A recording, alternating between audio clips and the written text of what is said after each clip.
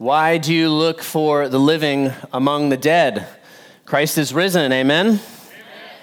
I don't know what may have brought you in this morning, whether you are filled this morning with that joy, that reality that Christ is not a dead Savior, He is a risen Savior.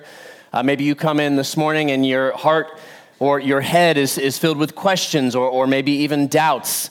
Maybe you have walked through hurts that cause you to question some of the realities of Scripture, but I want to invite you back to the Scripture this morning, back to Father, Son, and Holy Spirit to experience and remember His grace and His mercy, most of all poured out in Jesus' death, and 3 days later, His resurrection from the dead. We are going to look to the Gospel of Luke this morning. If you have a Bible with you, let me invite you to begin opening it up towards almost the very end of Luke chapter 24, and we're going to be in verses 1 through 12 this morning. And what we will see is just a snippet of what is truly the greatest story ever told, the death and the resurrection of Jesus Christ, the Son of God and the Savior of the world. And it is not just His story, but rather it is a story that He has invited us to be a part of, to receive the blessings of His work, His effort, His death on the cross, and His resurrection, conquering sin, Satan, and death. That He has invited each one of us to be a part of that same story.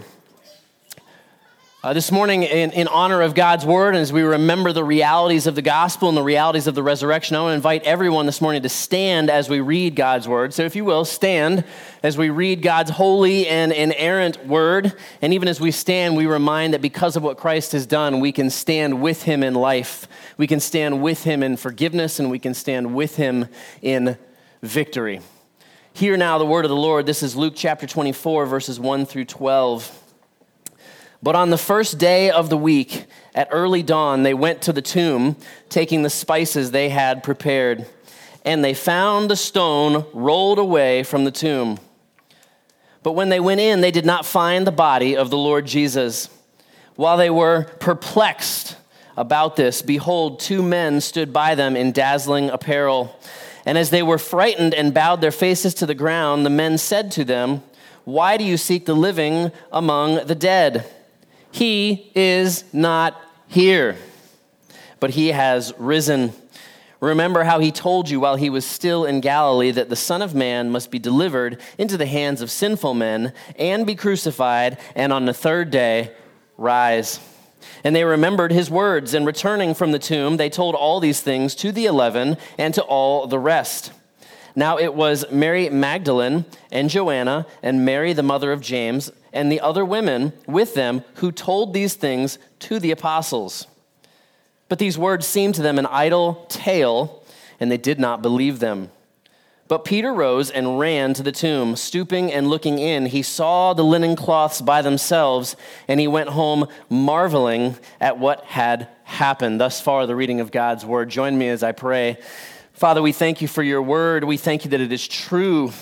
Father, we thank You that in it is contained life and hope. Lord, life for those among us who are dead in spirit. Father, hope for those among us who are hopeless. And Lord, would You fill us anew with the joy, the reality that Jesus is alive and that He has made a way for us to be alive as well. And we pray all these things in Jesus' precious name. Amen. You may be seated. 3 ways this morning as we walk through this first part of Luke chapter 24 that we can join in the true story of Jesus' death and resurrection from the dead. The first that we see is in really verses 1 through 4 of our text this morning, and that is this: perplexed by the empty tomb.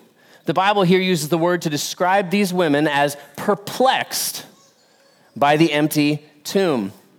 Can you in any way identify with Mary Magdalene, Joanna, Mary the mother of James, and the other women who were shocked by what they saw this Resurrection Sunday morning? These are women who had seen Jesus do miracles. They had heard Jesus teaching. Pardon me for interrupting. I see some folks are coming in last minute. I want to make sure the back door is not locked. Thane, can you go back there and make sure that they can get in? Appreciate that. These women had seen Jesus do miracles. In particular, Mary Magdalene had 7 demons within her, we are told in another place in Scripture, and Jesus had freed her from that. They had all heard Jesus promise to die and to rise, and yet they felt like all hope was gone here in this moment.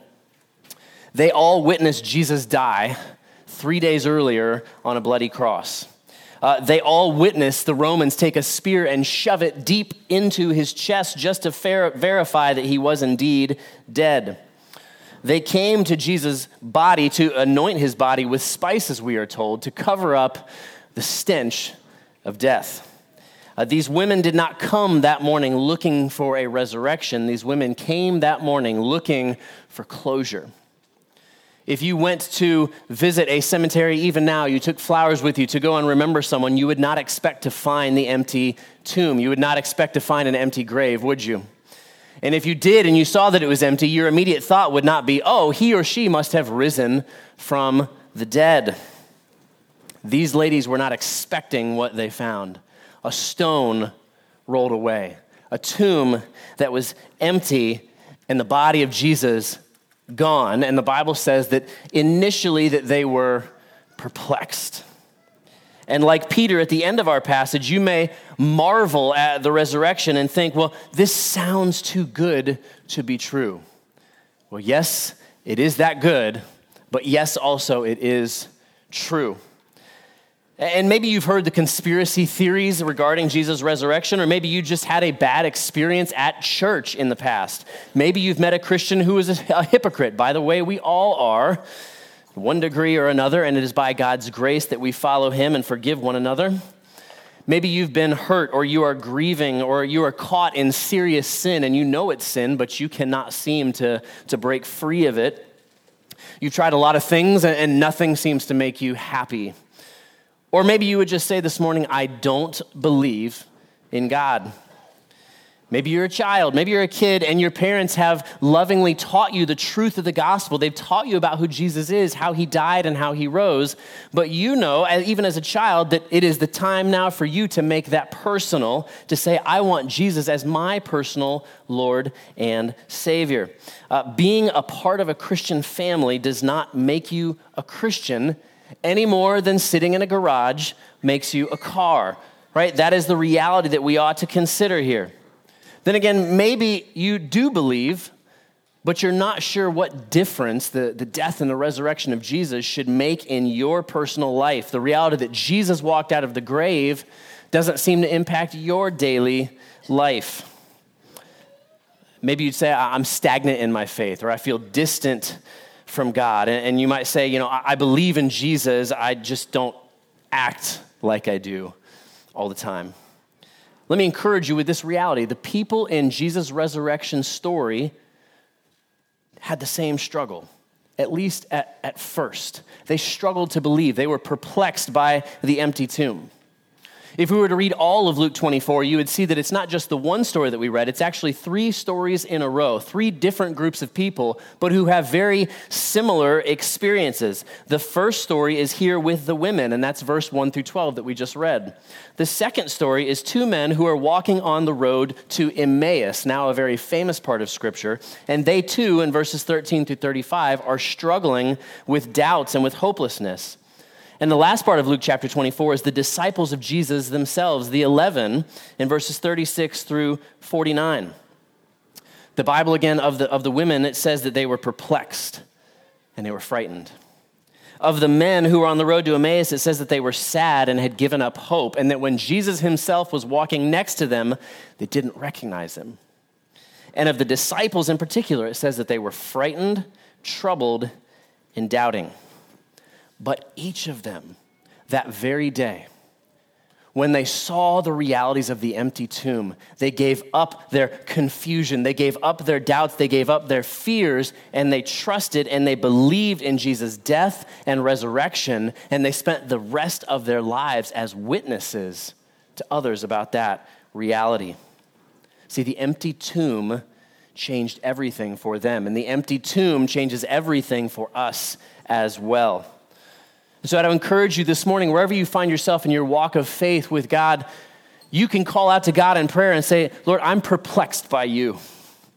I'm perplexed by the reality of the resurrection. And that is a prayer that God loves to hear, followed by the words, Lord, I don't want to be confused by you any longer. I don't want to be distant from you any longer.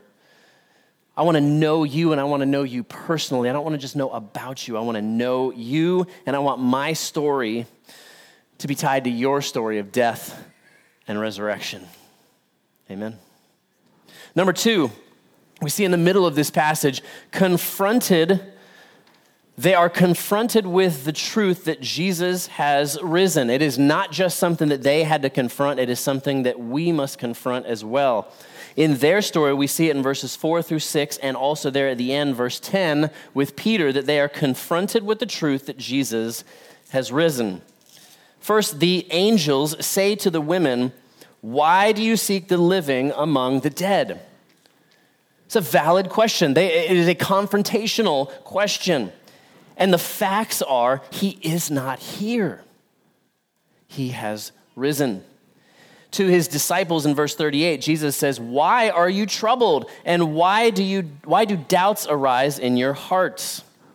See, the resurrection of Jesus is a miracle. It is true, it is real, it is historical, and if Christ has not been raised, Paul says in 1 Corinthians chapter 15 that our preaching and our faith is a waste. If Jesus is not alive today, then everything about what we are doing is foolishness. But if Jesus is alive today, then this is the most important decision that you can make. This is the most important person that you can follow, and trusting in Jesus is the difference between life and death. See, we too, by faith, have to confront the truth that Jesus has risen from the dead. And here, even in this passage, we see a variety of realities of the truths of the gospel on display. First, we see here the truth that there were eyewitnesses. We have 4 different gospels, Matthew, Mark, Luke, and John, who each give us a picture of the resurrection, and their accounts are unified.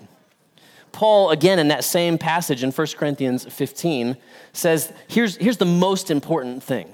Of all the things that we could talk about as Christians, of all the spiritual topics that we could bring up, Paul says, here's the most important thing. That Jesus died on the cross, and that he rose again 3 days later from the dead. Period. And then as he goes on to paint a picture of that, he says that Jesus, the risen Jesus, appeared to all of the disciples and appeared to me and to over 500 believers, many of whom, he says, at the time of his writing are still alive. More than 500 eyewitnesses of Jesus' resurrection. Peter, in one of his letters, says it this way. In 2 Peter chapter 1, he says, "We did not follow cleverly devised myths. We were eyewitnesses of his majesty." Pastor Vodi Bakum writes a summary of Peter's words in 2 Peter chapter 1 that I love very deeply, and is a helpful way for us to think about these realities. He writes this: "I choose to believe the Bible because it is a reliable collection of historical documents written by eyewitnesses during the lifetime of other eyewitnesses. They report supernatural events that took place in fulfillment of specific prophecies and claim that their writings are divine rather than human in origin. That is why," he would say, "by faith, I believe what the scripture says." Most of all, regarding the resurrection. Not only do we have the truth of eyewitnesses, but we have the truth of the women here described as the very first eyewitnesses. This is not a shot against women. It was wrong then and it would be wrong now, but it is important for you to know that in ancient cultures, the eyewitness testimony of women was considered unreliable. It was considered inadmissible. And so if you were making up a fairy tale, trying to convince people of this lie that you were manufacturing, you wouldn't choose as your witnesses those who were already considered the most unreliable. The gospel writers report the women as the first witnesses because that is what happened. And that is God's way of giving us a clue that these were not made up stories. Oh, and by the way, the truth that the tomb was empty. Mary Magdalene and the women, and then later Peter and John all saw that the tomb was empty. The soldiers saw that the tomb was empty, and the word was out. The whole city must have been in an uproar hearing that Jesus' tomb was empty. And if you are against this message and this notion, all you have to do is produce the dead body of Jesus, and the discussion is over. It's April 17th, 2022, 10:46. The tomb is still empty. Then, of course, there is the swoon theory by so-called experts, scientists who say, well, Jesus clearly just didn't really die. He was whipped or scourged with the cat o' nine tails. He was beaten. He was crucified by the masters of crucifixion and hung dead for hours on the cross, and they then verified doubly his death by stabbing him in the side with a spear. Blood and water flowed out. He was then buried in a cave with no medical attention for 3 days, no food, no water, wrapped in over 100 pounds of spices and fabric, and then Jesus revived, rolled the stone out of the way, defeated the Roman guards on his own, and went around town playing a ghost all day. Logic. Then there, of course, is the theory that the disciples stole his body, and this lie we're told about in the very scripture, that those soldiers had to make something of what had happened, and so this is the lie that they tell. And this lie goes this way. The disciples who ran away in terror at the very beginning of Jesus' arrest, as you recall, that these same cowardly disciples beat down professional Roman soldiers who were sworn by threat of death to guard Jesus' body. And then they steal his body out of Jerusalem, never to be found again, and the soldiers choose to die rather than to reveal this caper. Unlikely. Then finally, there's the truth of the believer's commitment. What they saw, they believed, and they witnessed to it, and they were willing to die for it. All of the disciples, multitudes of those original believers, would proclaim even under torture to their dying breath, not only that Jesus rose from the dead, or that Jesus died on the cross, which everyone saw, but that Jesus rose from the dead, not just that the tomb was empty, but that they saw the risen Lord Jesus Christ. Understand, no one would die for a hoax, let alone hundreds. And so we can join with those believers who were there in Luke 24. Their story becomes our story because when they were confronted with the truth that Jesus had risen from the dead, they believed. Third and finally, there's the perplexing nature of what they experience. They're then confronted with the truth that Jesus has risen. Third and finally, they were invited to remember what Jesus said. Invited to remember, as you are this morning, invited to remember what Jesus said. We see this in their story, verses 6 through 12, but we see it in all three sections, all three stories of Luke chapter 24. In each of the three stories, they are commanded to remember the word of God. Remember what Jesus said. So the angels say to the women, remember how he told you. And they go on to quote him, the Son of Man must be delivered into the hands of sinful men and be crucified and on the third day rise.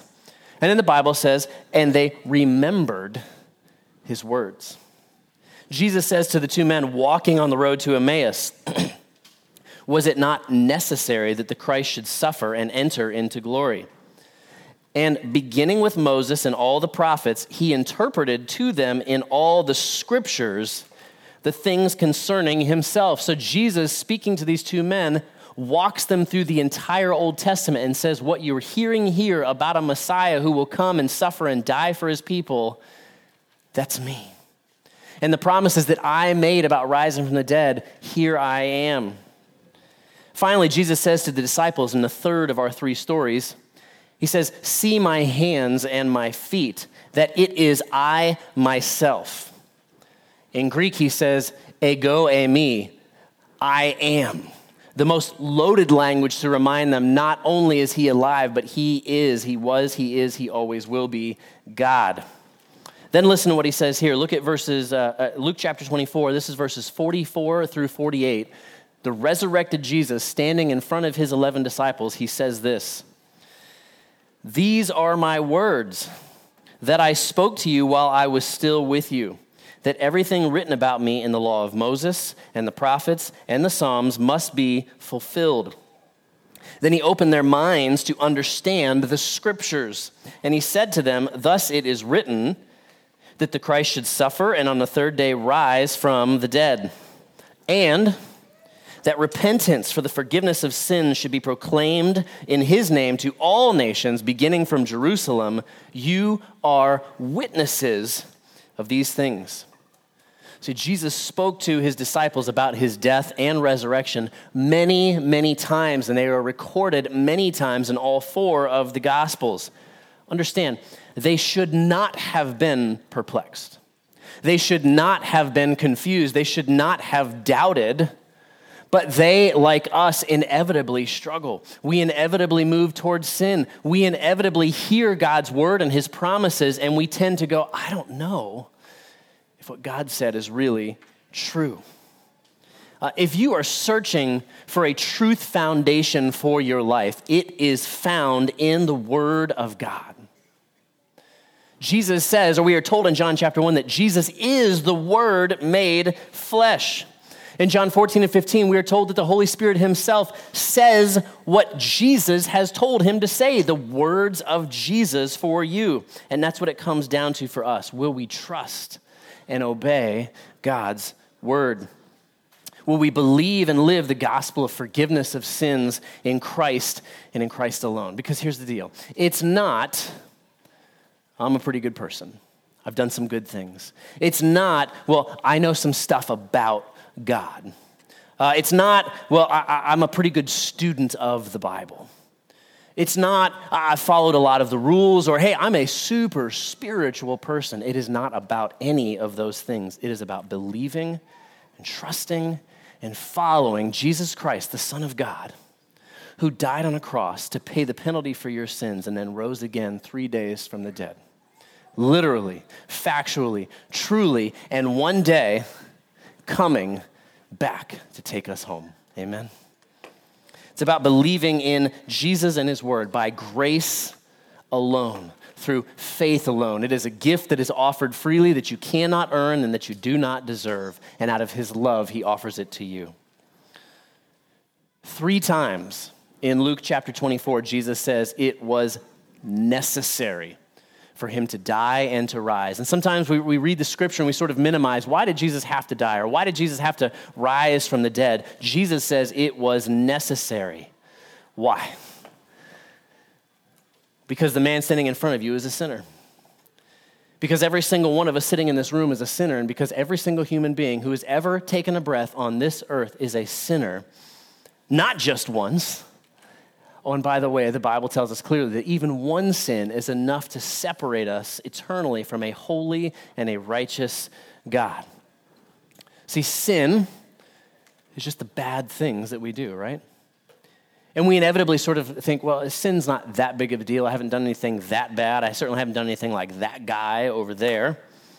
But here's the deal. Sin is rebellion against God. Sin is cosmic treason. It's mutiny against the God who created you and who loves you. And we deserve the punishment for our sins, which is death and eternal separation from God. That is why it is necessary that Jesus died, because someone had to die. And not just anyone. It had to be a perfect someone who could satisfy the righteous punishment of a holy God. See, Jesus, the Son of God, willingly did what was necessary for you and I to be saved. And this is how we can be forgiven and receive mercy and washed clean, washed white of our sins. Jesus on the cross offers the perfect exchange. He says, I will offer you this. All of your sin, all of your guilt, all of your mistakes, all of your worst days, I will take them on me and bear the consequence of them on my cross. And here's what I offer in exchange. I will give you my perfect life, my perfect record, my deserving to spend eternity in heaven face to face with the God of the universe, experiencing a place of no pain and no hurt and glory. What will it cost me, Jesus? Nothing.